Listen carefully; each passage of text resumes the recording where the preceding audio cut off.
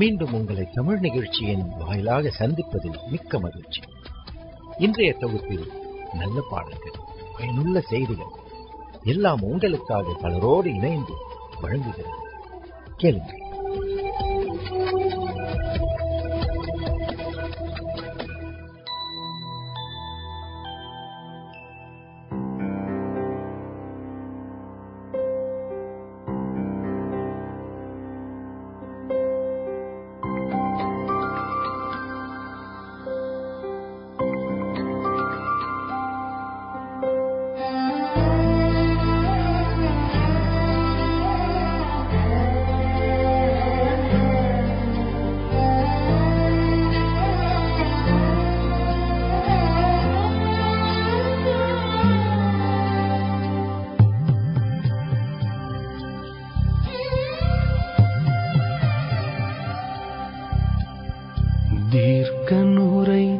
தீர்க்கமே ஆகம நிறைவேற்றுமே, இஸ்ரவேலின் பாடலே பூர்வ கால தேடலே, எந்த முகவரி சேர்ந்ததே புறஜாதி என்னை மீட்டதே, மீட்பின் ராகம் என்னுள் இசைக்க காரண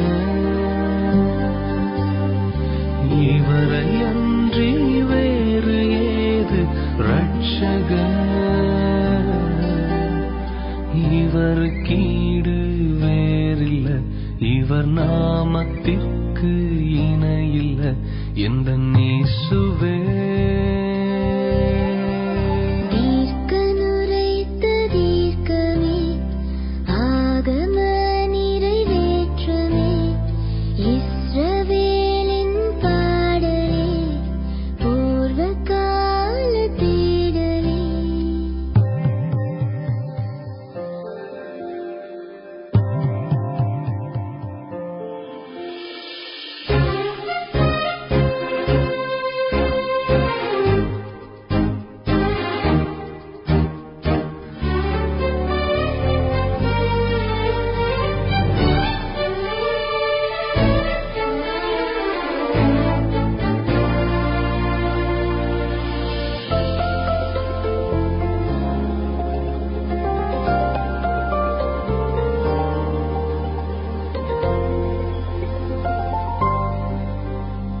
தமது சாயலை மனிதனில் நம் தேவன் வைத்தது அதிசயம், தேவன் தாமே படைத்ததை அவன் ஆளச் செய்ததும் அதிசயம், பாவம் வந்த காரணம் வீழ்ந்ததே அன்று என்னிலும், அதை மீட்க வந்த நிவாரணம் அவர் மனித மீட்பின் பூரணம், அதை மீட்க வந்த நிவாரணம் அவர் மனித மீட்பின் பூரணம், எந்த இயேசுவே.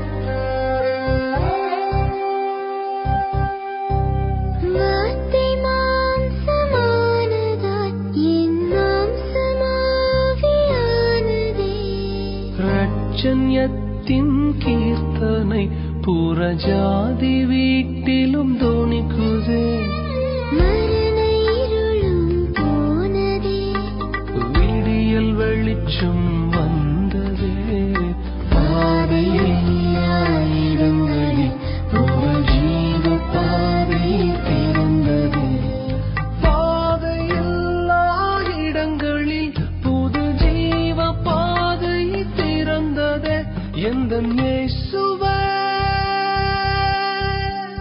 தீர்க்க நுரைத்த தீர்க்கமே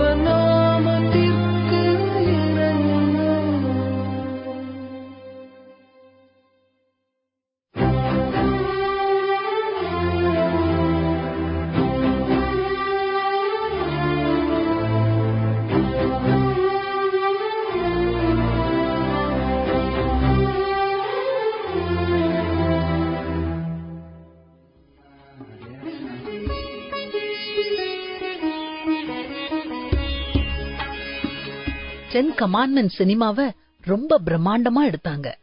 பல கோடி ரூபாய் செலவுல செட்டிங்ஸ் போட்டு ஆயிரக்கணக்கானவங்களை அதுல நடிக்க வச்சு அவுட்டோர் ஷூட்டிங்ல பணத்தை தண்ணியா செலவழிச்சு பாக்குறவங்க அதிசயிக்கிற வண்ணம் அந்த திரைப்படத்தை எடுத்திருந்தாங்க. அதுல வர்ற பார்வோனின் மனைவியான ராணிக்கு மிக உயர்ந்த விலையில டிரெஸ் தச்சு கொடுத்தாங்க.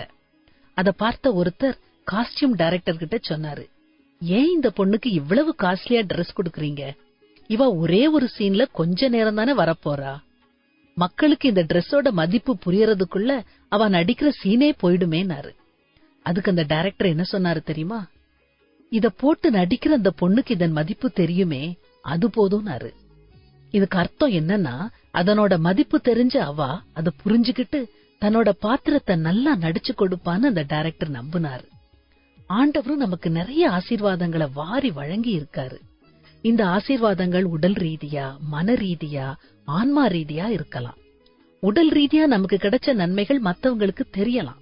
ஆனா நம்ம மனசுக்கோ ஆத்மாவுக்கோ கடவுளால் கொடுக்கப்பட்ட எத்தனையோ ஆசீர்வாதங்கள் மத்தவங்களுக்கு தெரிய வாய்ப்பு இல்ல. ஆனா நமக்கு அது நல்லா தெரியும். மத்தவங்களுக்கு தெரியறதுக்காக கடவுள் நமக்கு இந்த ஆசீர்வாதங்களை கொடுக்கல. நாம அதை அறிஞ்சு புரிஞ்சு தேவனுக்கு நன்றியுடையவங்களா இருக்கணும். நம்முடைய கடமைகளை செவ்வனே செய்யணும். நமக்கு கொடுக்கப்பட்டிருக்கிற பொறுப்பை, அது சிறுசோ பெருசோ, அத பயபக்தியோட கருத்தா செய்யணும். இதத்தான் இயேசு நம்ம கிட்ட எதிர்பார்க்கிறாரு.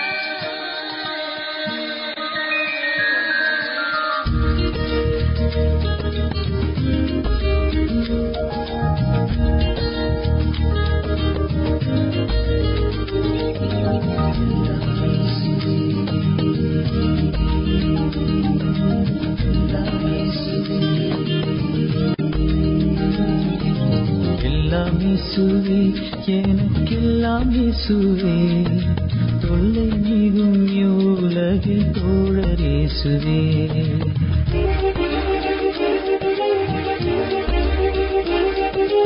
எல்லாம் இயேசுவே, எனக்கெல்லாம் இயேசுவே, தொல்லை நீங்கும் உலகில் தோழர் இயேசுவே.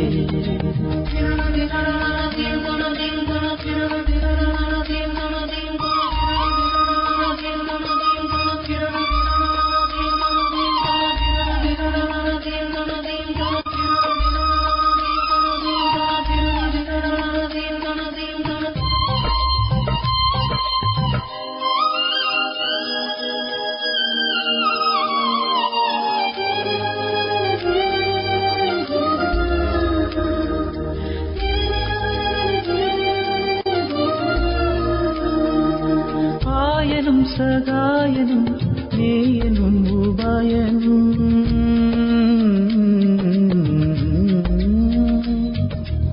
ஆயனும் சகாயனும் நேயனும் உபாயனும் நாயனும் எனக்கன்பான ஞானமணவாளனும் எல்லாம் இயேசுவே, எனக்கெல்லாம் இயேசுவே, தொல்லை நீங்கும் உலகில் தோழர் இயேசுவே.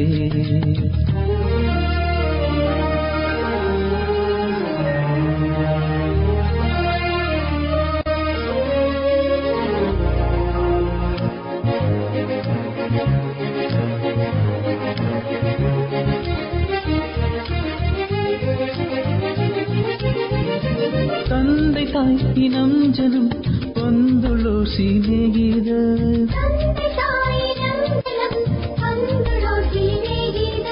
ಸ್ಕಂದೋಡ ಸಕಲ ಯೋಗ ಸಂಪೂರ್ಣ ಭಾಗ್ಯಮು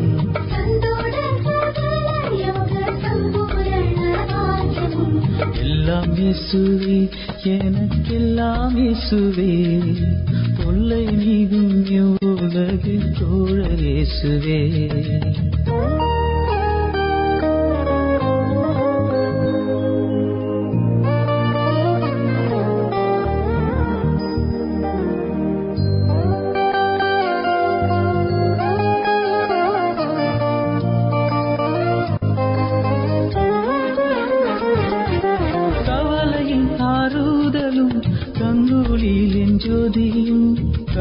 நோய் படுக்கையிலே கை கண்ட அவிழ்தமும் எல்லாம் இயேசுவே, எனக்கெல்லாம் இயேசுவே, தொல்லை நீங்கும் இவ்வுலகில் தோழர் இயேசுவே.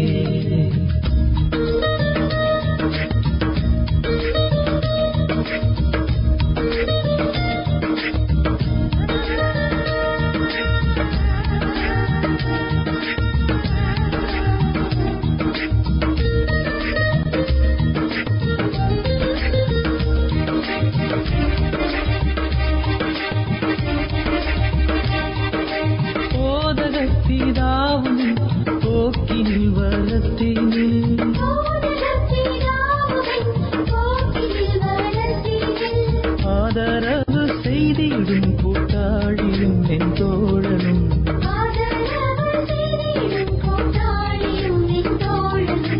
எல்லாம் இயேசுவே, எனக்கெல்லாம் இயேசுவே, தொல்லை நீங்கும் இவ்வுலகில் தோழர் இயேசுவே.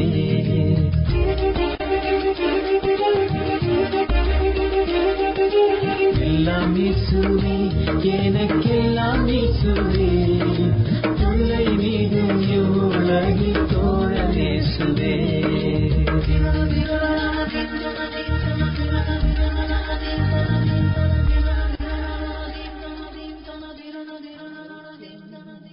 ஆரோக்கியம் அப்பாவின் சமூகத்தில் ஆரோக்கியம், ஆரோக்கியம். ஒவ்வொரு நாளும் நம்மை சுற்றிலும் பலதரப்பட்ட வியாதிகளினால் மக்கள் மடிகின்றார்கள். அப்படியானால் உங்களுடைய உடல் நலத்தை பேணி பாதுகாத்துக் கொள்ள வேண்டாமா? காலை உணவு அவசியம். காலை உணவை சாப்பிடாதே இன்றைய கலாச்சாரமாகிவிட்டது. இதற்கு காரணம் நேரம் பற்றாக்குறை அல்லது எடையை குறைப்பதற்காக கூட இருக்கலாம். சத்தான காலை உணவு நாம் நாள் முழுவதும் வேலை பார்ப்பதற்கான தெம்பை கொடுக்கிறது. இது நம்முடைய கொழுப்பை வேகமாக கரைப்பதற்கும் உதவுகிறது. காலை உணவை உட்கொள்ளாத போது நமக்கு சோர்வு ஏற்படுவதோடு உடல் எடையை குறைப்பதற்கு எந்த விதத்திலும் உதவுவது இல்லை. ஒரு ஆராய்ச்சியின் முடிவில் காலை உணவை உட்கொள்ளாதவர்கள் அதிகப்படியான உணவை மீதி நேரத்தில் உட்கொண்டு விடுவதாக கூறுகிறது. அதனால் காலை உணவு மிக அவசியம். காலை உணவு எளிமையானதும் சத்தானதுமாக இருக்க வேண்டும். முழுதானிய ரொட்டி, பழச்சாறு, ஓட்ஸ் கஞ்சி போன்றவை சத்தானதும் எளிமையான உணவாகவும் அமையும். அதனால் காலை உணவை தவிர்க்காமல் அதை உட்கொண்டு ஆரோக்கியத்தை சொந்தமாக்கிக் கொள்வோம்.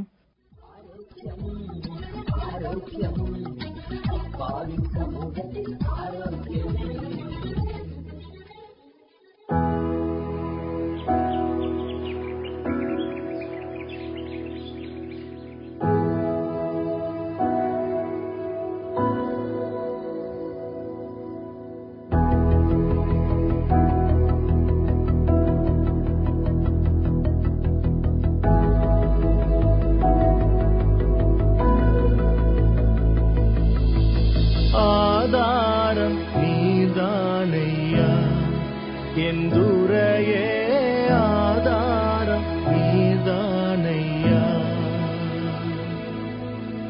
ஆதாரம் நீதானையா, என் துரையே, ஆதாரம் நீதானையா.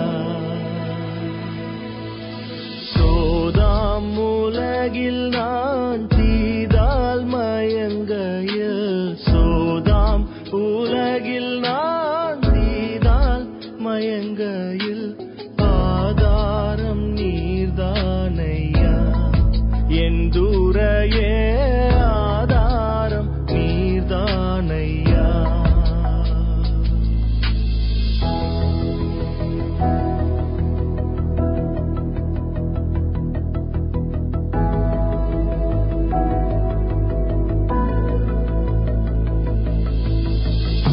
சோதனை அடர்ந்து வேதனை தொடர்ந்து, சோதனை அடர்ந்து வேதனை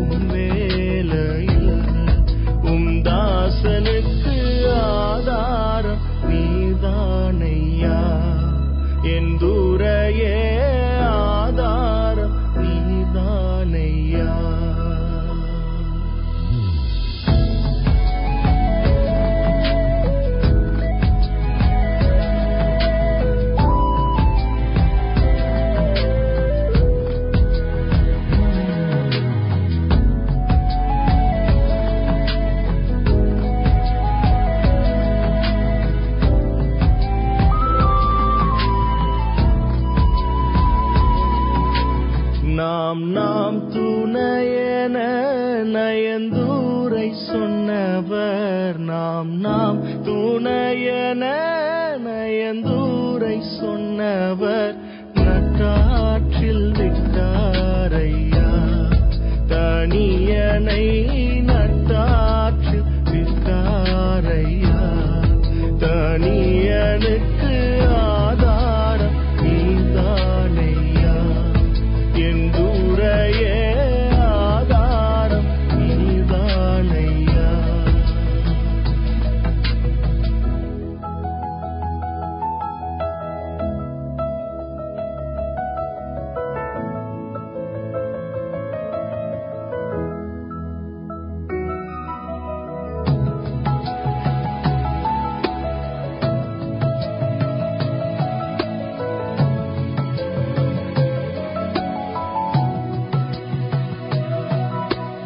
கற்றோர் பெருமையே மற்றோர் அருமையே.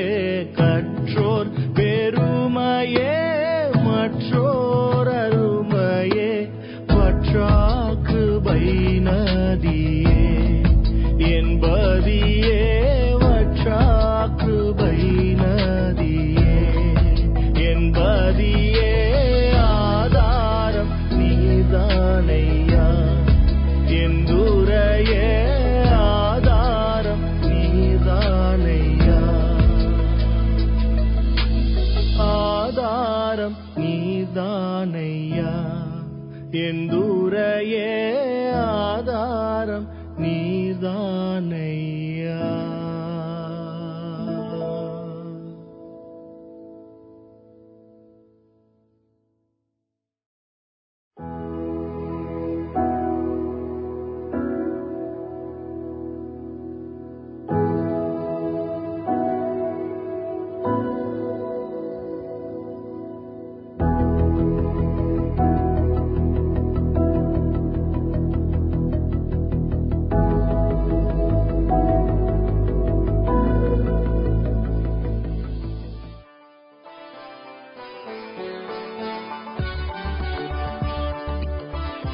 பரிசுத்த வேதாகமம் நமக்கு சிறந்த வழிகாட்டி. அப்படிப்பட்ட பரிசுத்த வேதாகமத்திலிருந்து ஒரு அருமையான சத்தியத்தை இப்பொழுது கேட்க இருக்கின்றோம். கர்த்தருடைய நாமத்துக்கு துதியும் கனமும் மகிமையும் உண்டாவதாக. தேவன் உங்களை ஆசீர்வதிப்பாராக. நாம் தேவனுடைய வார்த்தைக்கு கடந்து செல்வதற்கு முன்பாக நாம் கண்களை மூடி ஜெபித்து அவருடைய வார்த்தைக்குள்ளாக கடந்து செல்வோம். பரலோகத்தின் நல்ல ஆண்டவரே, எங்கள் தாயும் தந்தையுமானவரே, மிகவும் ஸ்தோத்தரிக்கப்படத்தக்கவரே, எல்லா தேவர்களிலும் உயர்ந்தவரே, நாங்கள் உம்மை துதிக்கிறோம், உம்மை ஸ்தோத்தரிக்கிறோம், உமக்கு நன்றி செலுத்துகிறோம். அப்பா, கர்த்தருடைய ஆவியானவர் எங்களோடு பேசுங்க. உம்முடைய நாமத்திற்கு மகிமையாக நல்ல சத்தியங்களை அறிந்து கொள்ள கர்த்தர் உதவி செய்யுங்க. இயேசுவின் நாமத்தில் பிதாவே, ஆமென். இந்த உபவாச கூடுகையிலே தேவனுடைய வார்த்தை இப்படியாக சொல்லுகிறது. உபவாசம் அநேக இடங்களில் அநேக மக்கள் தங்களுக்காகவும் தங்கள் திருச்சபைக்காகவும் தங்களுடைய நாட்டுக்காகவும் தங்களுடைய வீட்டுக்காகவும் இன்னும் எல்லா தேவைகளுக்காகவும் உபவாசம் இருந்து தேவனிடத்தில் நன்மையை பெற்றுக் கொள்ளுகிறார்கள். அதுபோல நாம் தேவனிடத்தில் நன்மையை பெற்றுக்கொள்வதற்காக இன்றைய நாளிலே இந்த உபவாச கூடுகையில் வந்திருக்கிறோம். ஆனால் வேதாகமத்தில் எதற்காக உபவாசத்தை ஏறெடுத்தார்கள், எதற்காக உபவாசித்து ஜபித்தார்கள் என்று ஒரு 3 சரித்திரங்களை நாம் இன்றைய நாளிலே உங்களோடு பகிர்ந்து கொள்ள ஆசைப்படுகிறேன். அந்த சரித்திரத்தில் ஒரு காரியத்தை நாம் வாசிப்போம். 1 சாமுவேலின் புஸ்தகம் 7ஆம் அதிகாரம் 6வது வசனம் நானே வாசிக்கிறேன். 1 சாமுவேல் 7ஆம் அதிகாரம் 6வது வசனம். அவர்கள் அப்படியே மிஸ்பாவிலே கூடி வந்து தண்ணீர் மொண்டு கர்த்தருடைய சந்நிதியில் ஊற்றி அன்றைய தினம் உபவாசம் பண்ணி கர்த்தருக்கு விரோதமாக பாவம் செய்தோம் என்று அங்கே சொன்னார்கள். மிஸ்பாவிலே சாமுவேல் இஸ்ரவேல் புத்திரரை நியாயம் விசாரித்துக் கொண்டிருந்தான். இந்த ஒரு சம்பவம் நமக்கு சொல்லுகிறது, நாங்கள் பாவம் செய்தோம் என்று இந்த மக்கள் ஒத்துக்கொள்வதற்காகவே உபவாசத்தை ஏறெடுத்திருக்கிறார்கள். இன்னைக்கு நிறைய இடங்கள்ல உபவாசம் எதுக்கெல்லாம் நடக்குது தெரியுமா? அவர்களுடைய தேவைக்காக நடக்கிறது, அற்புதத்திற்காக நடக்கிறது, இன்னும் பல கோணங்களில் பலர் உபவாசம் இருக்கிறார்கள்.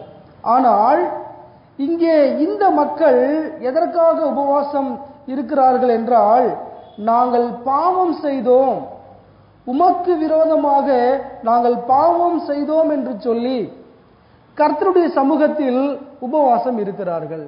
கிறிஸ்துவுக்குள் பிரியமானவர்களே, உபவாசத்தில் மிகவும் பிரசித்த பெற்ற ஒரு உபவாசம் எதுவென்றால், தங்களுடைய பாவத்திற்காக மன்னிப்பு கேட்பதற்காக இருக்கின்ற உபவாசம் தான் ரொம்ப முக்கியமான உபவாசம். ஏசாயா புஸ்தகத்தில் நம்ம வாசிப்போம், நீங்க உபவாசம் பண்ணும்போது எப்படி உபவாசம் பண்ணணும், மற்றவர்களுக்கு கொடுக்க வேண்டும் அப்படிலாம் ஏசாயா புஸ்தகத்தில் சொல்லப்பட்டிருக்கு. இயேசு கிறிஸ்துவும் சொல்லியிருக்கிறாரு, நீங்க உபவாசம் பண்ணும்போது தலையில எண்ணெயை பூசி உங்க முகத்தை வாட விடாம நல்ல மலர்ச்சியோட இருங்க, ஜெபம் பண்ணுங்க, நீங்க உபவாசம் இருக்கிறது யாருக்கும் தெரியக்கூடாது, இப்படி எல்லாம் ஆண்டவராக இயேசுக்கு சொல்லியிருப்பார். சரி, ஆனால் உபவாசத்தின் நோக்கம் என்ன அப்படின்னாக்கா, முதலாவது தன்னுடைய பாவத்திற்காக மனம் வருந்துகின்ற ஒரு உபவாசம் தான் முக்கியமான ஒரு உபவாசமாக இருக்கிறது. சரித்திரத்தில் இந்த மக்கள் ஏன் இப்படி ஒரு உபவாசத்தை ஏறெடுத்தார்கள் அப்படின்னாக்கா, இந்த 1 சாமுவேல் புஸ்தகத்தில் 4ஆம் அதிகாரத்திலிருந்து 5ஆம் அதிகாரம், 6ஆம் அதிகாரம், 7ஆம் அதிகாரம் வரைக்கும் ஒரு முக்கியமான சத்தியத்தை பேசுகிறது. அது முக்கியமான சத்தியம் என்ன அப்படின்னாக்கா, நல்லா பாருங்க, சாமுவேல் தீர்க்கதரிசி அவர் சிறு பையனாக இருக்கிறார். அவர் தன்னுடைய ஊழியத்தை துவங்குகிற காலத்தில் அவர் இருக்கிறார். அப்பொழுது ஏலிதான் நியாயத்தை விசாரித்து வருகிறார். அப்படி வருகின்ற வேளையில் இஸ்ரவேலர்களுக்கும் பெலிஸ்தியர்களுக்கும் ஒரு பெரிய யுத்தம் நடக்கிறது. அந்த யுத்தத்தில் முதல் போர்ல ஏறக்குறைய 4000 பேர் மரித்து போகிறார்கள். இந்த 4000 பேர் மரித்தவுடனே இஸ்ரவேலில் இருந்த மூப்பர்கள் எல்லாரும் கூடி வந்து என்ன சொல்லுகிறார்கள், இன்று தேவன் பெலிஸ்தியருக்கு முன்னாடி நம்மளை முறிந்து போக பண்ணினார், ஆனபடியினாலே நம் தேவனாகிய கர்த்தருடைய உடன்படிக்கை பெட்டியை நாம் இந்த போர்க்களத்தில் கொண்டு வர வேண்டும் என்று சொல்லி சீலோவில் இருக்கிற கர்த்தருடைய உடன்படிக்கை பெட்டியை கொண்டு வருவோம் என்று தீர்மானித்து அவர்கள் அந்த உடன்படிக்கை பெட்டியை கொண்டு வந்தார்கள். அப்படி கொண்டு வந்த வேளையில் அந்நிய மக்களாகிய பெலிஸ்தியர்கள் அந்த உடன்படிக்கை பெட்டியை பார்த்து அலறுகிறார்கள். என்ன அலறுகிறார்கள்? 4ஆவது அதிகாரம் 5ஆம் வசனம் சொல்லுது பாருங்க, கர்த்தருடைய உடன்படிக்கை பெட்டி பாளையத்திலே வருகிற பொழுது இஸ்ரவேல் எல்லோரும் பூமி அதிரத்தக்கதாக மகா ஆர்ப்பரிப்பாய் சத்தம் போட்டார்கள். தேவனுடைய பெட்டி அங்க அந்த போர்க்களத்துக்கு வருகிற போது இஸ்ரவேலர்கள் எல்லோரும் ஆர்ப்பரித்தார்கள். ஆனால் பெலிஸ்தியர்களோ அதை கண்டு நடுங்கினார்கள். ஏனென்றால் இந்த ஐயோ, அந்த மகத்துவமான தேவர்களின் கைக்கு நம்மை தப்புவிப்பவர் யார்? எகிப்தியரை சகலவித வாதைகளினாலும் வனாந்திரத்திலே அடித்த தேவர்கள் இவர்கள்தானே என்று சொல்லி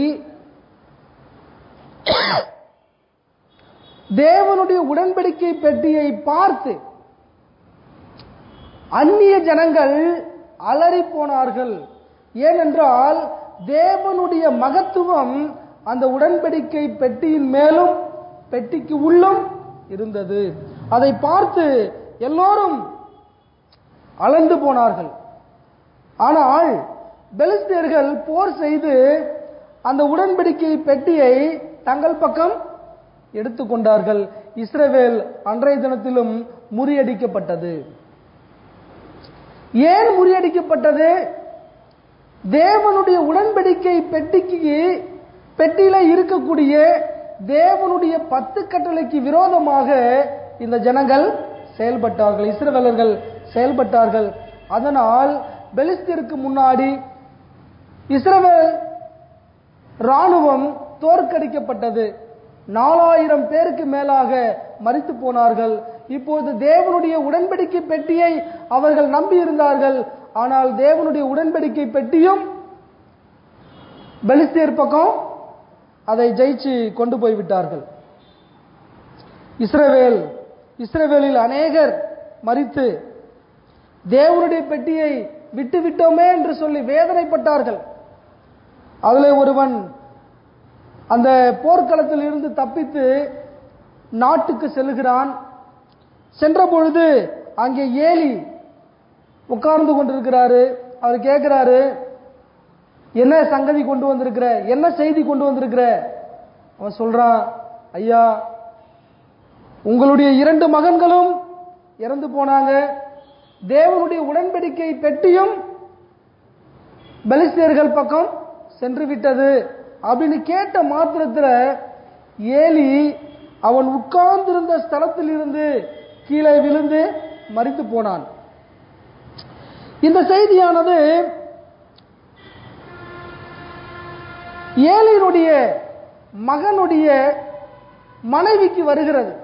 அவள் கேட்கிறாள், என்ன ஆச்சு? கேட்ட உடனே, உன்னுடைய கணவரும் மரித்து போனார், தேவனுடைய உடன்படிக்கை பெட்டியும் அவர்கள் பக்கம் சென்று விட்டது. இதை கேட்ட உடனே நிறை மாத கர்ப்பிணியாக இருந்த இந்த கர்ப்பிணி பெண் வேதனையோடு பிள்ளை பெற்றாளாம். அந்த வேதனையோடு பிள்ளை பெற்ற உடனே அவ சொல்றா, தேவனுடைய பெட்டி பிடிபட்டு அவளுடைய மாமனானும் அவளுடைய புருஷனும் இறந்து போனபடினால் இஸ்ரவேலின் மகிமை விட்டு போயிற்று என்று சொல்லி அந்த பிள்ளைக்கு இக்கபோத் என்று பெயரிட்டாளாம். ஏன் அப்படின்னா, தேவனுடைய பெட்டி பிடிபட்டு போனபடினால் மகிமை இஸ்ரவேலை விட்டு விலகி போயிற்று. கிறிஸ்துவுக்குள் பிரியமானவர்களே,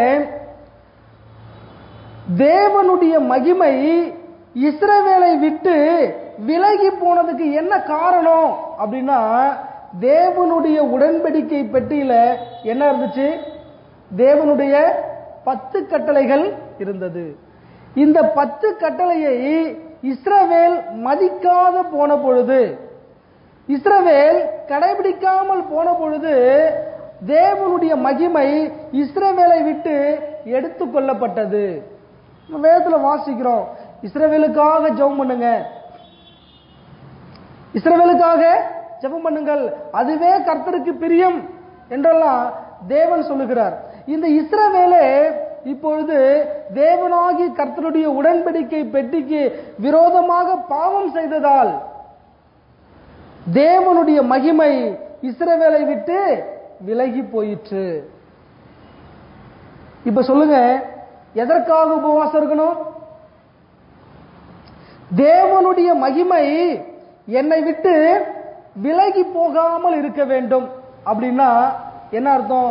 ஒவ்வொரு கிறிஸ்தவர்களுக்கும் எது அவசியம் என்றால், தேவனுடைய உடன்படிக்கை பெட்டி அவசியமாக இருக்கிறது.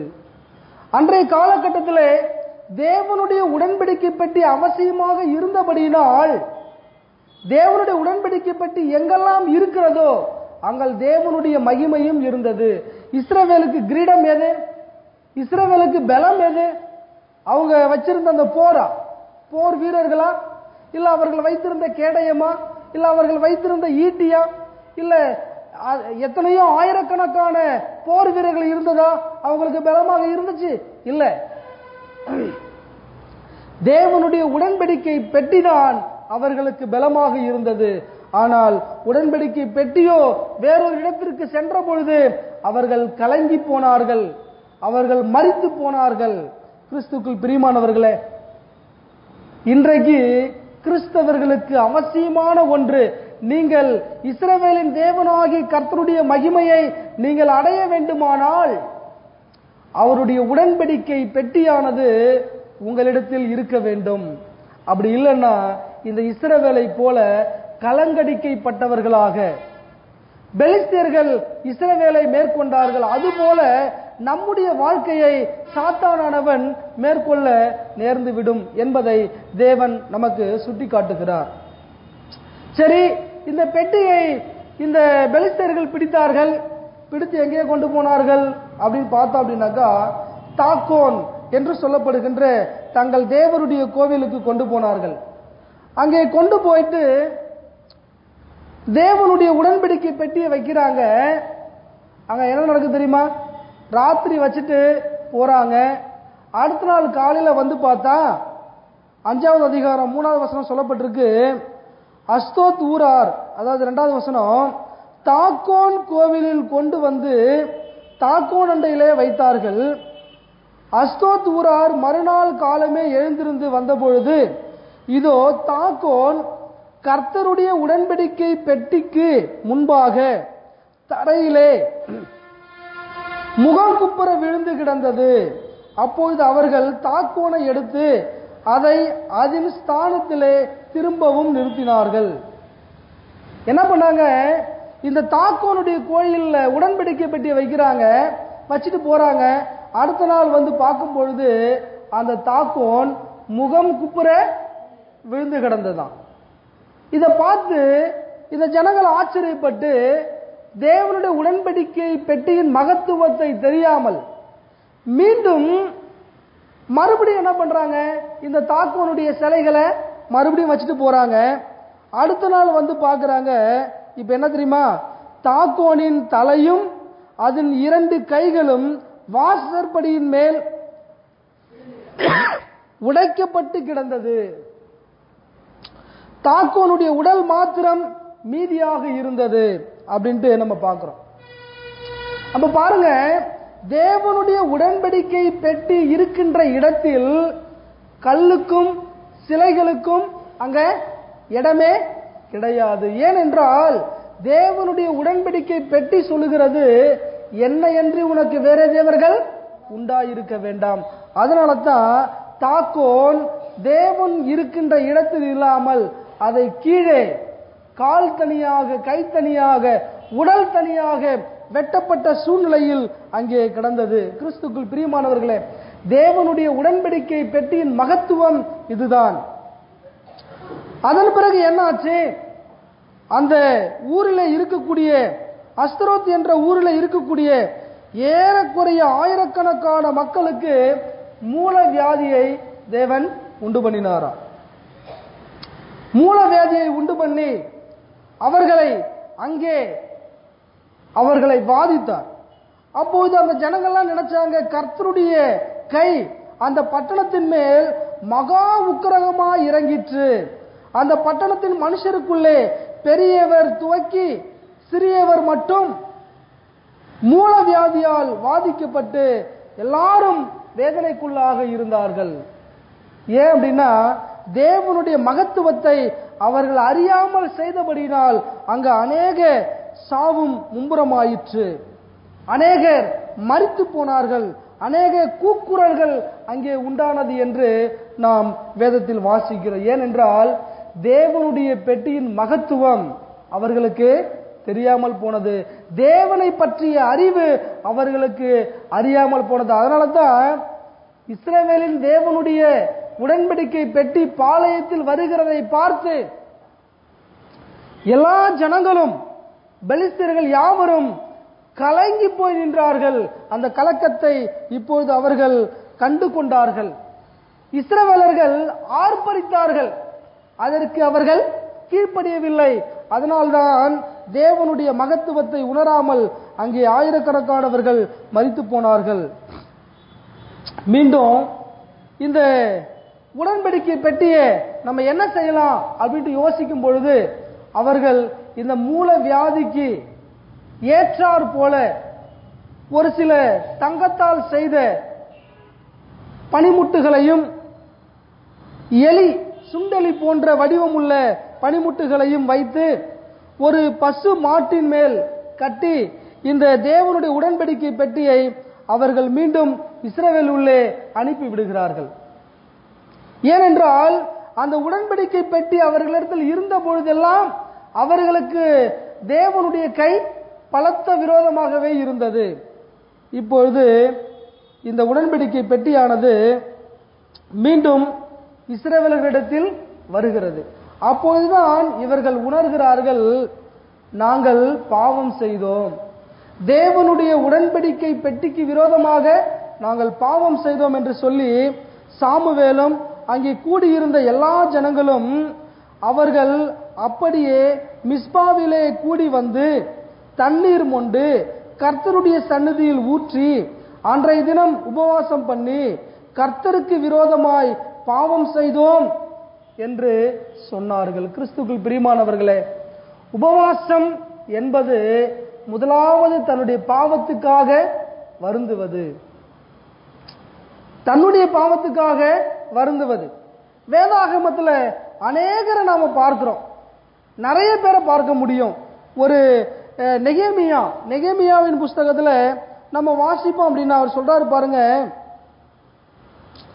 நெகேமியா 1வது அதிகாரம் 7வது வசனம் சொல்லப்பட்டிருக்கு, நாங்கள் உமக்கு முன்பாக மிகவும் கெட்டவர்களாய் நடந்தோம், நீர் உம்முடைய தாசனாகிய மோசேவுக்கு கற்பித்த கற்பனைகளையும் கட்டளைகளையும் நியாயங்களையும் கைக்கொள்ளாதே போனோம், நாங்கள் கட்டளைகளை மீறினால் நான் உங்களை ஜாதிகளுக்குள்ளே சிதறடிப்பேன் என்று சொன்னீங்களே அப்படின்னு சொல்லிட்டு தேவனுடைய இந்த பிரமாணத்தை முன்வைத்து அவர் தேவனிடத்தில் உபவாசத்தை ஏறெடுத்தார், ஜெபத்தை ஏறெடுத்தார். ஏன் தெரியுமா? இன்னைக்கு ஜெபம் உபவாசம் எதற்காக இருக்க வேண்டுமானால், ஆண்டவரே உம்முடைய பிரமாணத்தை நாங்க மீறிட்டோம், எங்களுடைய பாவங்களை மன்னிங்க, இதுதான் உபவாசம். ஆனால் இன்னைக்கு உபவாசங்கள் வித்தியாசமாக நடக்கிறது. அநேகர் வாரத்தின் ஒரு மாசத்தினுடைய முதலாவது சனிக்கிழமையில உபவாசம் இருக்கிறாங்க, வேறு சிலர் அந்த மாதத்தினுடைய 2வது சனிக்கிழமையில உபவாசம் இருக்கிறாங்க. ஆனா வேதம் சொல்லுகிறது, ஐயா நீங்க மாதந்தோறும் உபவாசம் வைங்க, நீங்க வருஷந்தோறும் உபவாசம் வைங்க, அதை பத்தி ஒன்றும் பிரச்சனை கிடையாது. ஆனால் உன்னுடைய உபவாசம் எதுவாக இருக்க வேண்டும்? தேவனுடைய கற்பனையை நீ மீறிட்ட, நீ தேவனுடைய கற்பனையை மீறி பாவம் செய்துட்ட, உன் பாவம் மன்னிக்கப்படுவதற்காக நீ உபவாசம் இரு. ஆனா இதை தெரியாம அநேகர் அந்த தேவனுடைய கற்பனையில் வருகின்ற சனிக்கிழமையில ஓய்வு நாள்ல ஆண்டவருடைய பிரமாணத்தை மீறுவதனால்தான் உபவாசம் மேற்கொள்ளப்படுகிறது. ஆனால் அந்த உபவாசத்தையே சனிக்கிழமையில வச்சு இன்னும் தேவனுடைய பிரமாணத்துக்கு விரோதமாக பகையை உண்டாக்குகிற ஊழியக்காரர்கள் இந்த உலகத்தில் அதிகமாக இருக்கிறார்கள். கிறிஸ்துவுக்குள் பிரியமானவர்களே, இந்த மேன்மையான சத்தியத்தை நாம் அறிந்து கொள்ள வேண்டும்.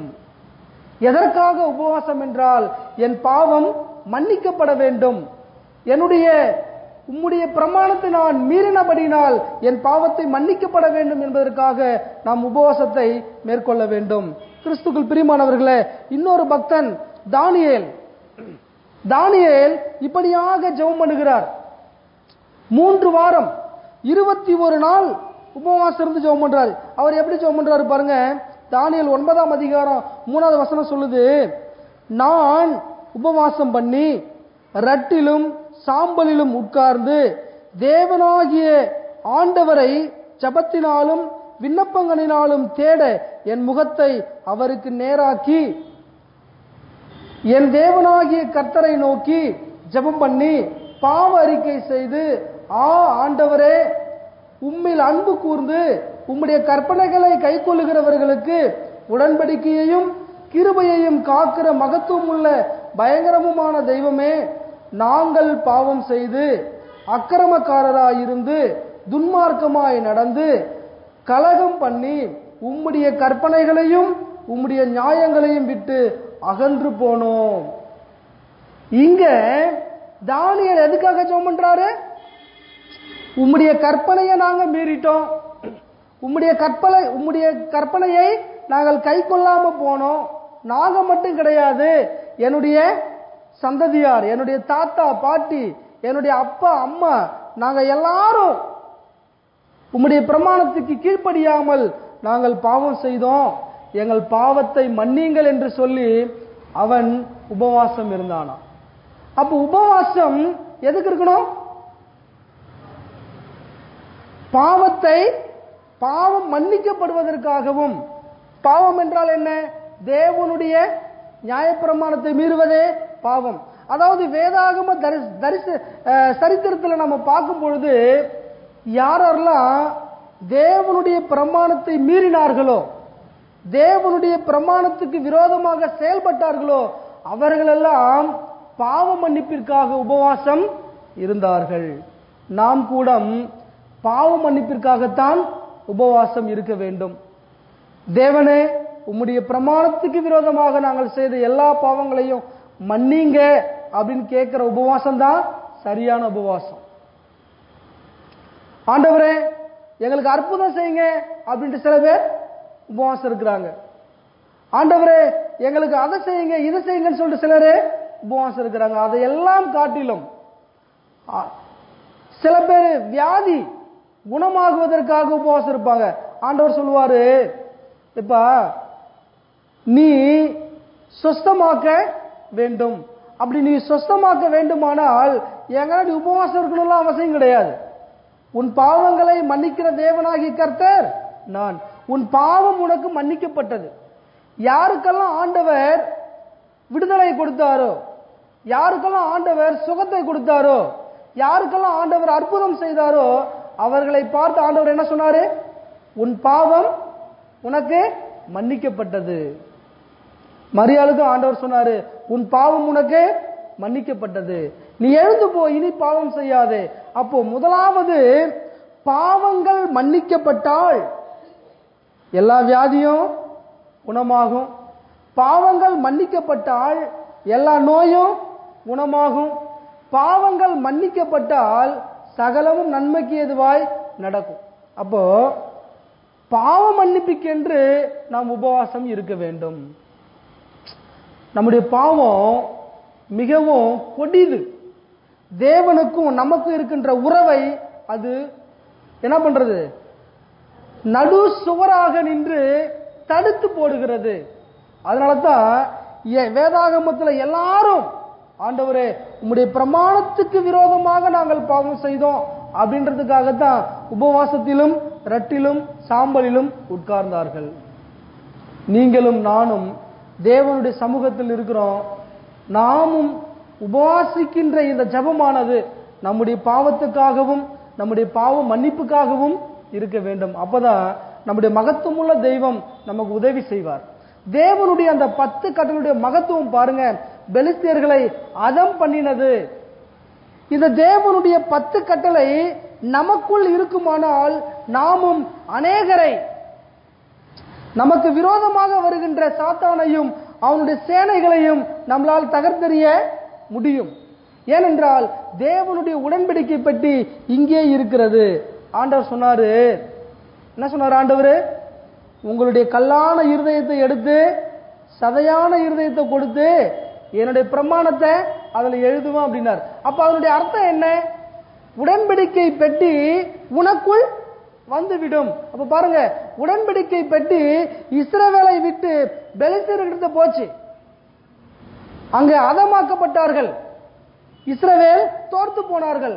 அதே உடன்படிக்கை பெட்டி உங்களுடைய இதயத்திலும் என்னுடைய இதயத்திலும் வருமானால் நாம் இந்த உலகத்தை கலக்குகின்ற கிறிஸ்தவர்களாக இருப்போம், தேவனுடைய பிள்ளைகளாக இருப்போம். அதனால தான் நம்முடைய ஜெபம், நம்முடைய உபவாச ஜெபமானது முழுக்க முழுக்க நம்முடைய பாவ மன்னிப்புக்கென்று இருக்கின்ற ஒரு ஜெபமாக இருக்க வேண்டும். அநேகருடைய கிறிஸ்தவ வாழ்க்கையில 3 வாசங்கள் வீசப்படணும். நான் ஏற்கனவே உங்களுக்கு சொல்லி இருக்கிறேன், ஞாபகம் இருக்கா உங்களுக்கு? 3 வாசம் வீசப்படணும். ஒன்று ஜெபவாசம், 2 விசுவாசம், 3வது உபவாசம். இந்த 3 வாசமும் கிறிஸ்தவர்களுக்கு அடிப்படையான தேவையாக இருக்கிறது. இந்த 3 வாசமும் வீசப்படும் பொழுதுதான் தேவனுடைய ரட்சிப்பை நம்மளால புரிந்து கொள்ள முடியும். நான் பாவ மன்னிப்புக்கென்று உபவாசம் இருக்கணும்னா அதுக்கு வல்லமையான ஜெபம் இருக்கணும். அந்த ஜெபத்தை நம்பி விசுவாசிக்கணும். தேவன் இன்னும் நமக்கு பாவ மன்னிப்பு தரணும் அப்படின்னு சொன்னாக்கா உபவாசம் இருந்து ரட்டிலும் சாம்பலிலும் உட்கார்ந்து தேவனை தரிசிக்க வேண்டும்.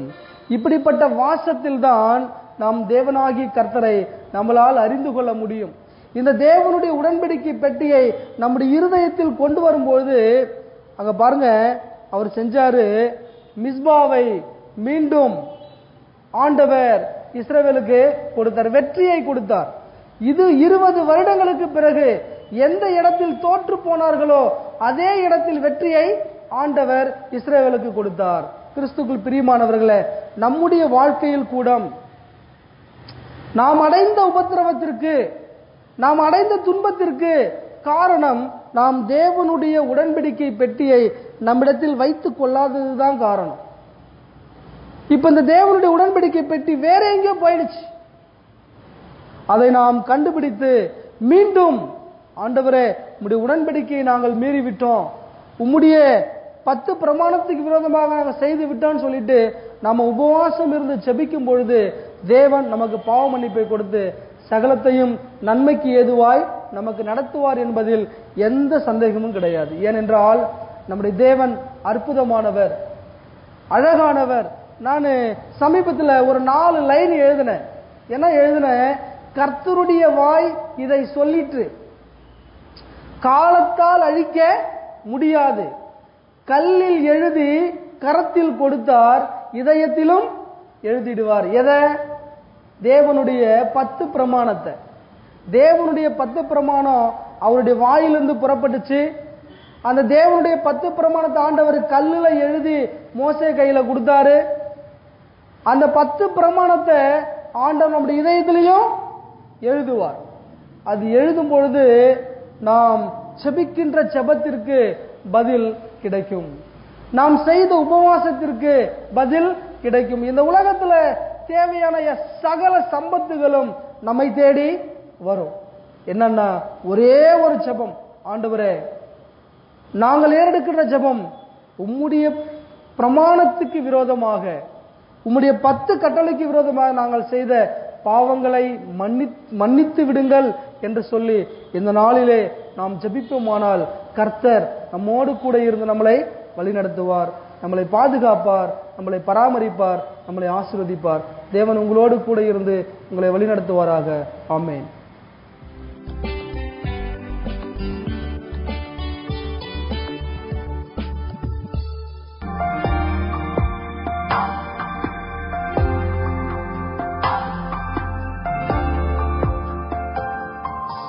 மறவாமல் நினைத்தீரையா,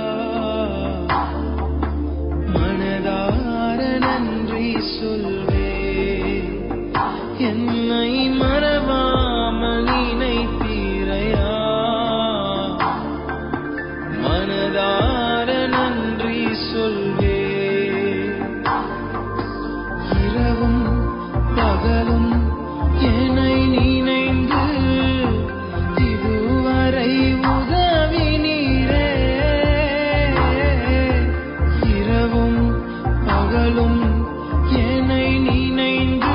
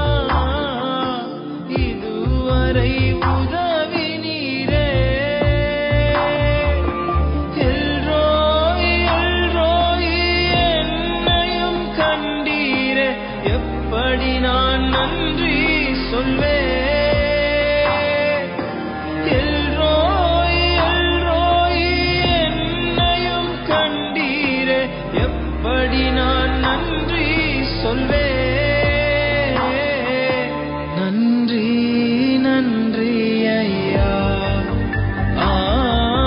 கோடி கோடி நன்றி ஐயா, நன்றி நன்றி ஐயா, கோடி கோடி நன்றி ஐயா.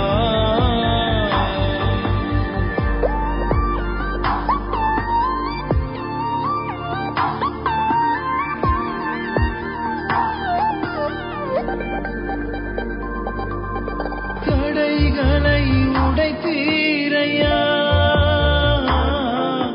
தள்ளாட விடவில்லையே. தடைகளை உடைத்தீரையா, தள்ளாட விடவில்லையே.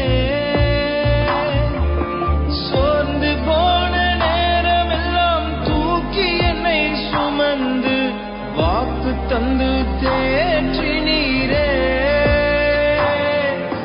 சோர்ந்து போன நேரமெல்லாம் தூக்கி என்னை சுமந்து வாக்கு தந்து தேற்றினீரே. நன்றி நன்றி ஐயா, கோடி கோடி நன்றி ஐயா, நன்றி நன்றி ஐயா, கோடி கோடி நன்றி ஐயா. மறவாமல் நினைத்தீரையா, மனதார நன்றி சொல்வே. என்னை மறவாமல் நினைத்தீரையா, மனதார நன்றி சொல்வே. இரவும் பகலும் என்னை நினைந்து இதுவரை உதவினீரே. இரவும் பகலும் என்னை நினைந்து இதுவரை நடத்தினீரே. நன்றி நன்றி ஐயா, கோடி கோடி நன்றி ஐயா, நன்றி நன்றி ஐயா, கோடி கோடி நன்றி ஐயா. கர்த்தருடைய நாமத்துக்கு மகிமை உண்டாவதாக. என்னை பலப்படுத்துகிற கிறிஸ்துவினாலே என்ற புஸ்தகத்திலிருந்து இன்றைய காலை தியானம் தலைப்பு, நம்மை பற்றி என்ன சொல்கிறார்கள். வசனம், உபவாசத்தோடும் அழுகையோடும் புலம்பலோடும் உங்கள் முழு இருதயத்தோடும் என்னிடத்தில் திரும்புங்கள். யோவேல் 2:12 வசனத்தில். தாய்லாந்து தேசத்தில் பட்டாயா என்ற நகரம் உள்ளது. அங்கு ஒவ்வொரு நாளும் ஆயிரக்கணக்கான உல்லாச பயணிகள் பல நாடுகளில் இருந்து விஜயம் செய்கின்றனர். உல்லாச பயணிகள் அந்த நகரத்தை பரதீஸ் என்று அழைக்கிறார்கள். ஆனால் அங்கு ஆய்வு மேற்கொண்ட பிரிட்டனிய பத்திரிகையாளர் அந்த பட்டணத்தை உலகத்தின் விபச்சார தலைநகரம் என்றும் பாவ பட்டணம் என்றும் அழைத்தார். அங்கு 27,000 விலை மாதுகள் வசிப்பதாகவும் இது நவீன கால சோதம் கோமரா என்றும் குறிப்பிட்டிருந்தார். இதை கேள்விப்பட்டு அதிர்ச்சிக்குள்ளான அந்த நாட்டு பிரதமர் அந்த பட்டணத்தின் காவல்துறை மேலதிகாரிகளுக்கு அங்குள்ள விபச்சார விடுதிகள் மற்றும் மது கூட்டங்களை திடீர் சோதனை நடத்தும்படி உத்தரவு விட்டார்.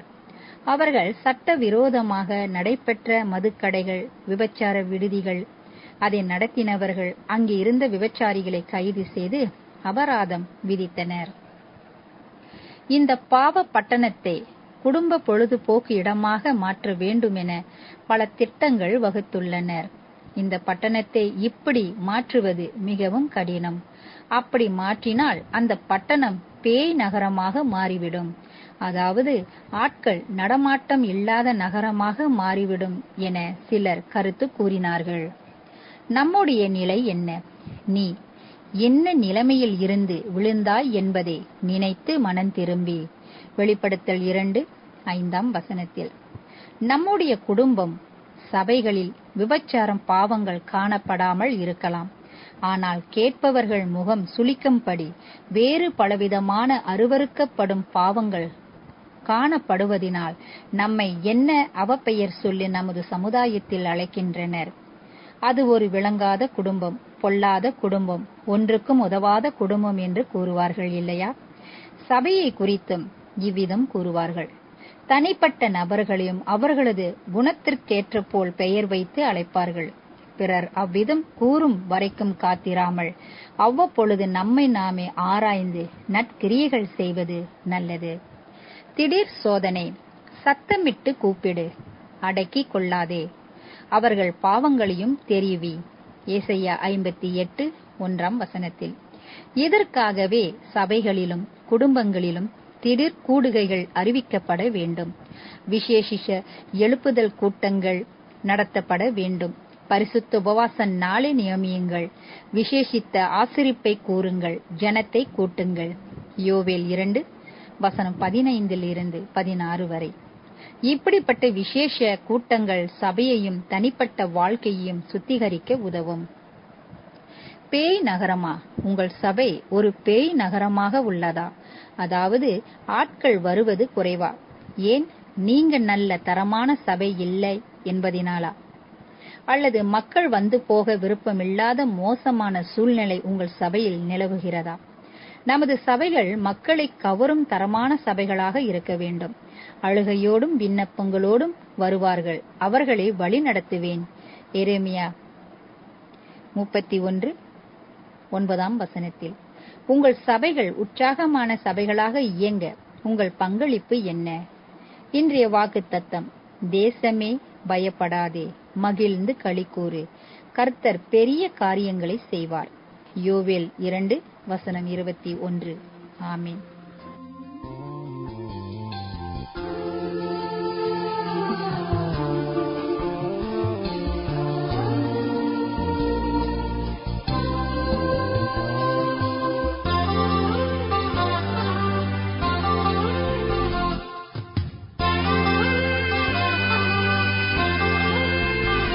எந்தன் ஜெப வேளை உம்மை தேடி வந்தே, தேவா பதில் தாருமே.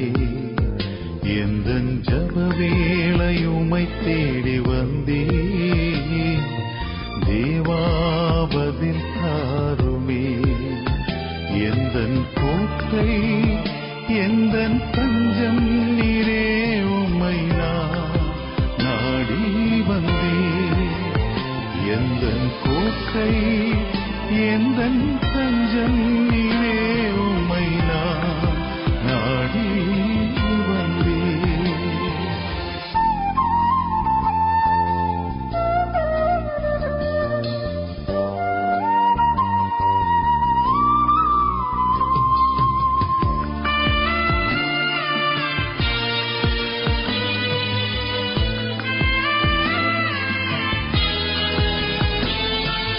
சோராது ஜெபித்திட ஜபாவிவரம் தாருமே. தடையாவும் அகற்றிடுமே. தயை கேட்டும் பாதம் வந்தே. சோராது ஜெபித்திட ஜபாவிவரம் தாருமே. தடையாவும் அகற்றிடுமே. தயை கேட்டும் பாதம் வந்தே. எந்தன் ஜெப வேளை உம்மை தேடி வந்தே, தேவா பதில் தாருமே. எந்தன் கோட்டை எந்தன் தஞ்சம் நீரே, உம்மை நான் நாடி வந்தே.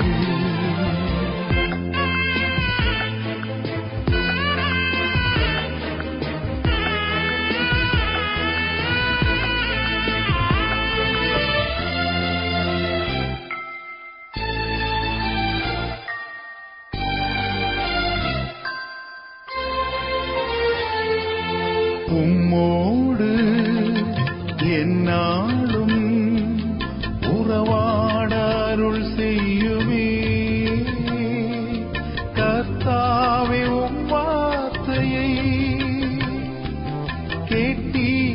காத்திருப்பேனே. உம்மோடு என்னாலும் உறவாட அருள் செய்யுமே. கர்த்தாவே உம் வார்த்தையை கேட்டிட காத்திருப்பேனே. எந்தன் ஜெப வேளையுமை தேடி வந்தே. தேவாபதில் தாருமே. எந்தன் கோட்டை எந்தன் தஞ்சம் நீரே. உம்மை நான் நாடி வந்தேன்.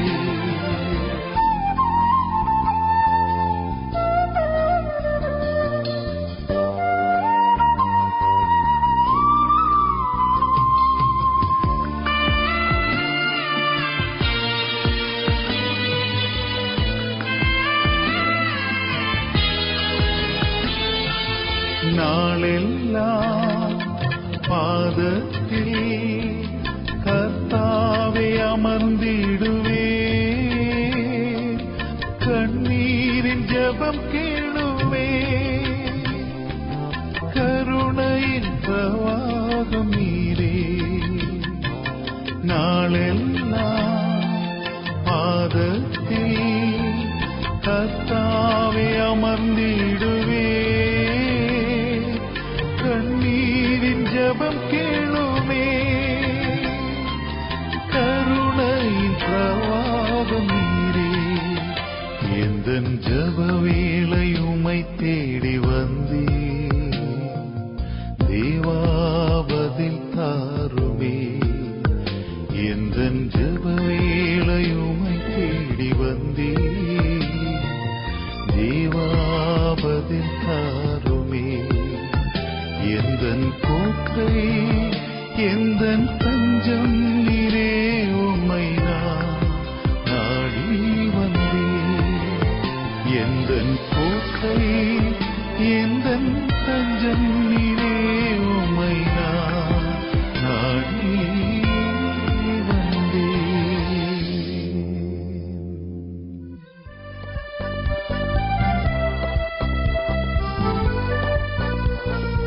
ஊரையே ஏசி பண்ணியது போல ஜில்னு இருந்துச்சு. இந்த குளிருக்கும் மழைக்கும் இதமா பக்கோடா சாப்பிட்டா, அதுவும் டிகிரி காஃபியோட நினைக்கும் போதே இளங்கோவுக்கு மனம் பரவச நிலைக்கு போச்சு. மனைவி கிட்ட தன்னுடைய அபிலாஷைய வெளியிட்டான். வந்ததே கோபம் அவளுக்கு. என்ன நினைச்சுக்கிட்டு இருக்கீங்க? காலையில இருந்து மனுஷி படுற பாடு என்ன தெரியுமா? சொகுசா வந்து பக்கோடாவாம் காஃபியா, அதெல்லாம் ஒரு மண்ணும் கிடையாது. இளங்கோவுக்கு சட்டுன்னு அம்மா ஞாபகம் வந்துச்சு. அடுத்த தெருவுல தனி குடித்தனம் இருக்கும் அம்மா கிட்ட போனான். வீட்டுக்கு வெளியே அம்மாவும் அப்பாவும் பேசுவது கேட்டுச்சு. அப்பா கெஞ்சும் குரல்ல தனக்கு ரவா உப்புமா செஞ்சு கொடுக்க சொல்லி கேட்டுக்கிட்டு இருந்தாரு. இளங்கோவுக்கு அவன் மனைவி கிட்ட இருந்து எப்படி திட்டு விழுந்துச்சோ அதே திட்டு, ஆனா இன்னும் கொஞ்சம் கூடுதலா அவருடைய வயசு சுட்டிக்காட்டி வாய் அடக்க சொல்லி செம டோஸ். இளங்கோ உள்ள நுழைஞ்சதும் 2 பேர் முகத்திலையும் 1000 வாட்ஸ் பல்பு வெளிச்சம். உடனே அம்மா, வாடா இளங்கோ, உனக்கு பிடிச்ச பக்கோடா செஞ்சு தர்றேன்னு சொல்லிட்டு எழும்ப, அப்பா முகத்துல சின்னதா ஒரு ஏமாற்றம். உடனே இளங்கோ, அம்மா எனக்கு பக்கோடா வேண்டாம், உங்க கை பக்குவத்துல இன்னைக்கு ரவா உப்புமா சாப்பிடணும் போல இருக்குதுன்னு சொல்ல, இதோ 10 நிமிஷம்னு சொல்லிட்டு அம்மா உள்ளே எழும்பி போக, அப்பாவோட முகத்துல நன்றி கலந்த புன்னகை. ரவா உப்புமாவை ரசித்து சாப்பிட்டுட்டு வீட்டுக்கு வந்த இளங்கோ அங்க தன்னுடைய மனைவி தன் மகனுக்காக சந்தோஷமா உருளைக்கிழங்கு பஜ்ஜி செய்யறத பார்த்தான். இவனுக்காக செய்ய முடியாத பக்கோடா மகனுக்கு பஜ்ஜியா செய்யப்பட்டுக்கிட்டு இருந்துச்சு. இதுதான் தாய் அன்புன்னு சொல்றது. ஆனா தாயை விட ஆண்டவர் நம்ம மேல அதிகமா அன்பு செலுத்துறாரு.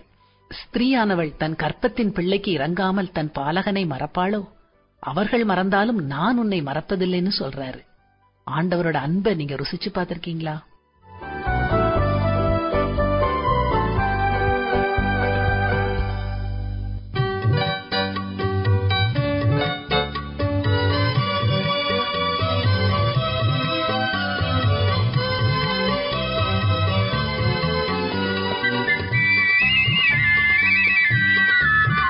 சமாதானம்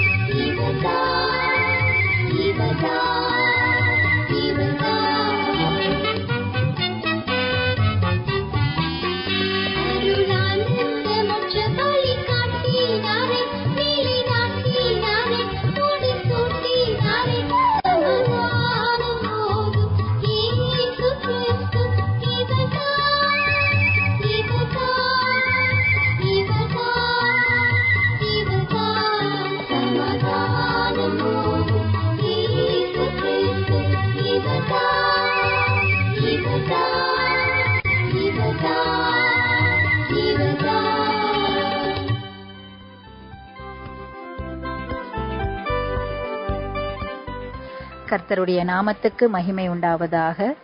என்னை பலப்படுத்துகிற கிறிஸ்துவினாலே என்ற புஸ்தகத்திலிருந்து இன்றைய காலை தியானம் தலைப்பு, பரிசுத்த ஆவியானவரை தடை செய்யாதீர். வசனம், என் ஆவி என்றைக்கும் மனுஷரோடு போராடுவது இல்லை.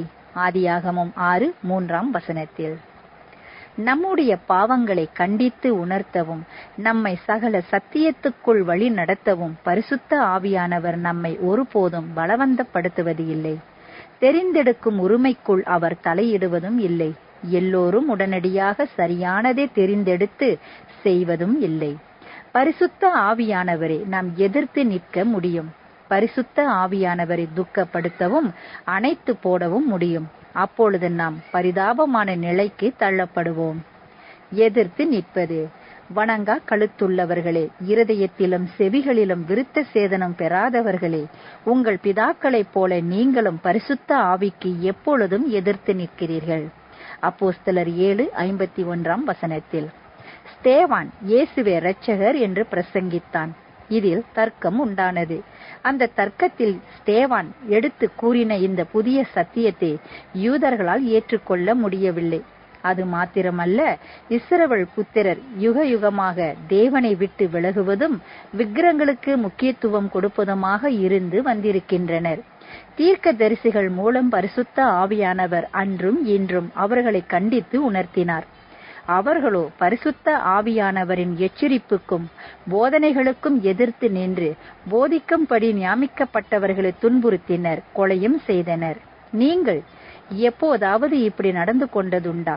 உங்கள் பாவம் கண்டித்து உணர்த்தப்பட்டால் கோபப்பட வேண்டாம். கண்டித்து உணர்த்தினவரை பழிவாங்க நினைக்க வேண்டாம். ஏன் பரிசுத்த ஆவியானவருக்கு எதிர்த்து நிற்கும் பாவத்தை கூட்டிக் கொள்ள வேண்டும்? துக்கப்படுத்தல். தேவனுடைய பரிசுத்த ஆவியை துக்கப்படுத்தாதிருங்கள்.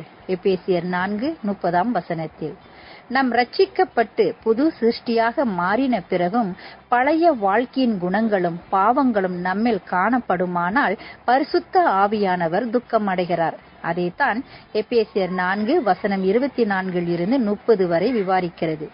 புதிய மனுஷனை தரித்து கொண்டவர்களிடம் பொய், திருட்டு, பாவத்திற்கு வழிநடத்தும் கோபம், கெட்ட வார்த்தை பேசுதல் போன்ற எந்த பாவங்கள் காணப்பட்டாலும் பரிசுத்த ஆவியானவர் துக்கமடைவார். பரிசுத்த ஆவியானவரை துக்கப்படுத்தும் பழைய பாவங்கள் உங்களிடம் உண்டா? சோதித்து பார்த்து அவைகளை இன்றே விட்டுவிடுங்கள். பரிசுத்த ஆவியானவரை ஏன் வீணாக துக்கப்படுத்த வேண்டும்? ஆவியை அணைத்து போடுதல். ஆவியை அவித்து போடாதிருங்கள். 1 தெசலோனிக்கேயர் 5:19 அவித்து போடுதல் என்றால் அணைத்து போடுதல் என்று அர்த்தம். உதாரணமாக, எரியும் தீயை அணைப்பது அது குறிக்கிறது. நம் உள்ளத்தில் கிரிய செய்யும் பரிசுத்த ஆவியானவரை அவ்வப்பொழுதோ அல்லது நிரந்தரமாகவோ நாம் தடை செய்துவிட முடியும். அந்த நிலைக்கு நாம் செல்லக்கூடாது. அப்படிப்பட்ட சூழ்நிலையில் பாவம் என்றால் என்னவென்றே தெரியாமல் போய்விடும்.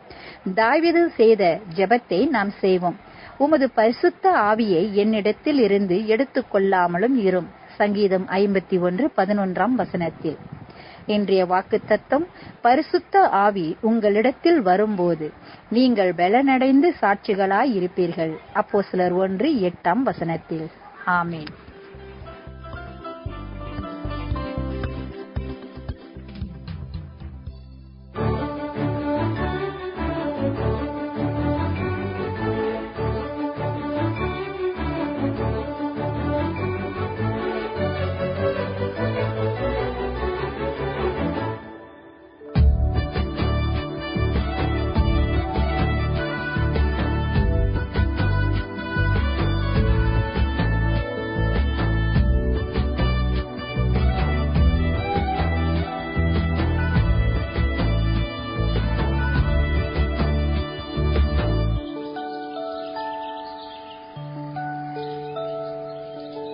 வண்ணமலர் மனம் வீசும் பறவைகள் பாட்டிசைக்கும் இளம் தெருங்கள் இதமாக்கும் சொர்க்கத்திலே வண்ணமலர் மனம் வீசும் பறவைகள் பாட்டிசைக்கும் இளம் தென்றல் இதமாக்கும் சொர்க்கத்திலே தூதர்கள் வாழ்த்திட மேகங்கள் சாட்சியிட மணக்கோலம் தலைகட்டும் ஏதேனிலே மணக்கோலம் தலைகட்டும் ஏதேனிலே வண்ணமலர் மனம் வீசும் பறவைகள் பாட்டிசைக்கும் இளம் தென்றல் இதமாக்கும் சொர்க்கத்திலே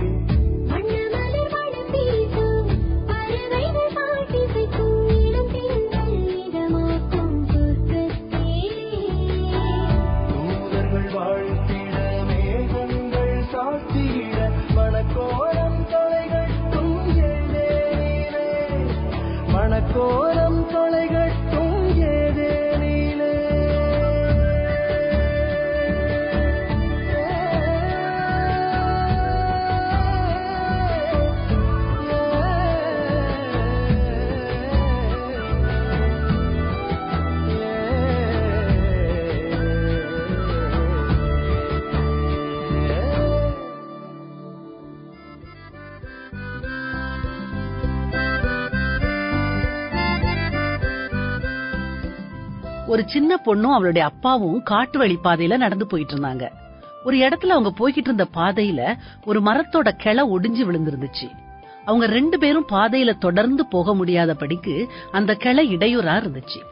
அந்த சின்ன பொண்ணு அப்பாவை பார்த்து, அப்பா, நான் முயற்சித்தா இந்த கிளையை என்னால நகட்ட முடியுமான்னு கேட்டா.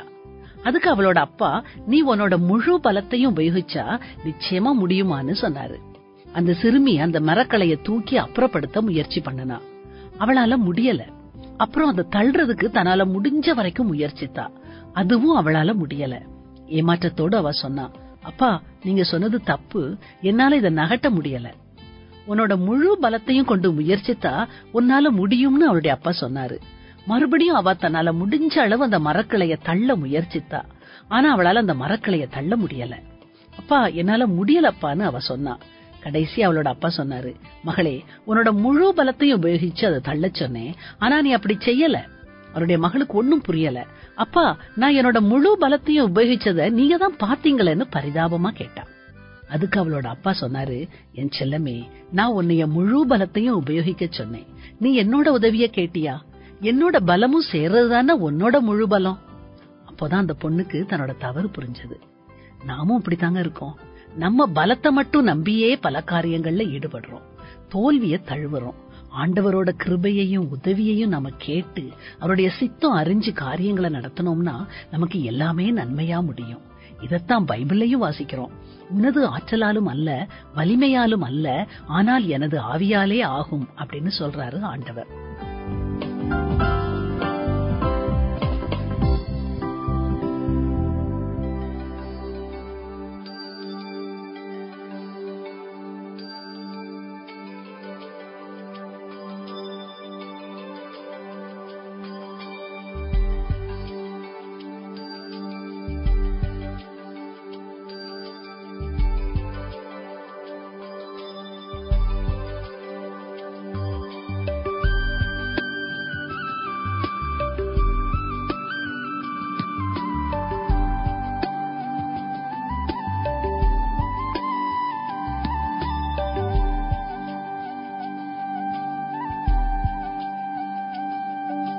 நீரன் சொந்தம், நீரன் பக்கம், துன்ப வேளைகளில்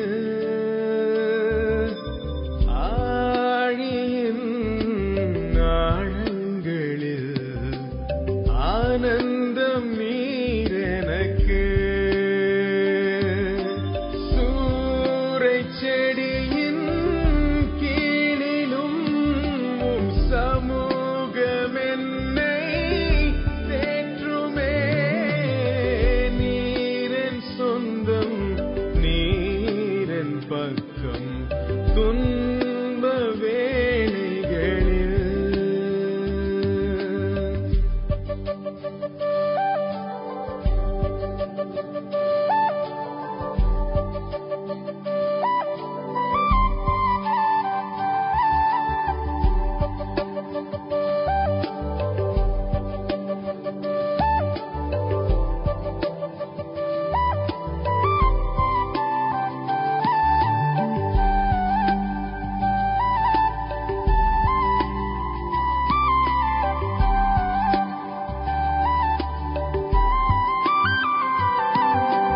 வறண்ட பாலைவன வாழ்க்கையில் தாகத்தால் என் நாவு வறண்டாலும் ஆகாரின் குழந்தையின் அழுகையை கேட்டவர் என் தாகம் தீர்க்க வல்லவர். வறண்ட பாலைவன வாழ்க்கையில் தாகத்தால் என் நாவு வறண்டாலும் ஆகாரின் குழந்தையின் அழுகையை கேட்டவர் என் தாகம் தீர்க்க வல்லவர். நீரன் சொந்தம், நீரன்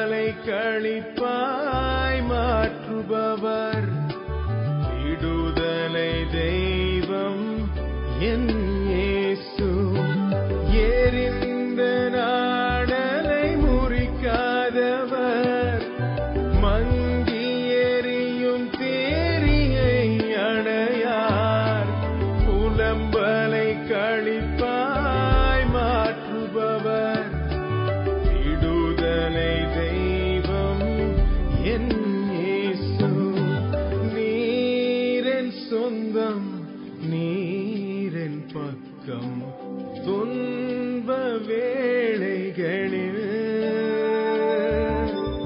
ஆழியின் ஆழங்களில் ஆனந்தம் நீரெனக்கு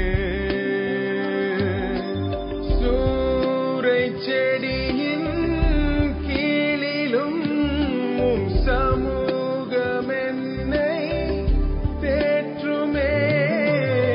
நீரென் சொந்தம் நீரென் பக்கம் துன்ப வேளைகளில்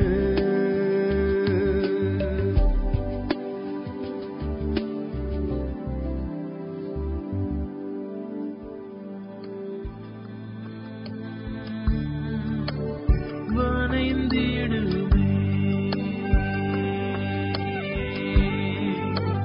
கூயவன் கையில் களிமண்ணா அனுதினமும்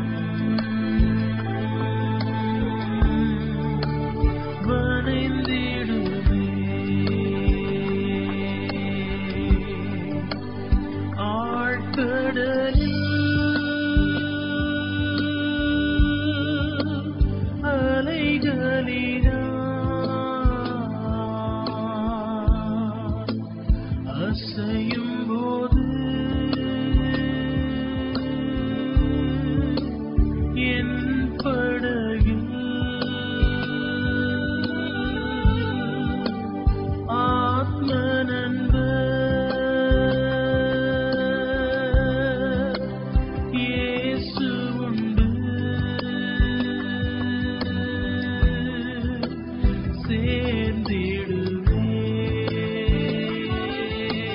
சேர்ந்திடுவேன் அவர் சமூகம் ஆத்ம நண்பன் இயேசு உண்டு. சேர்ந்திடுவேன் அவர் சமூகம்.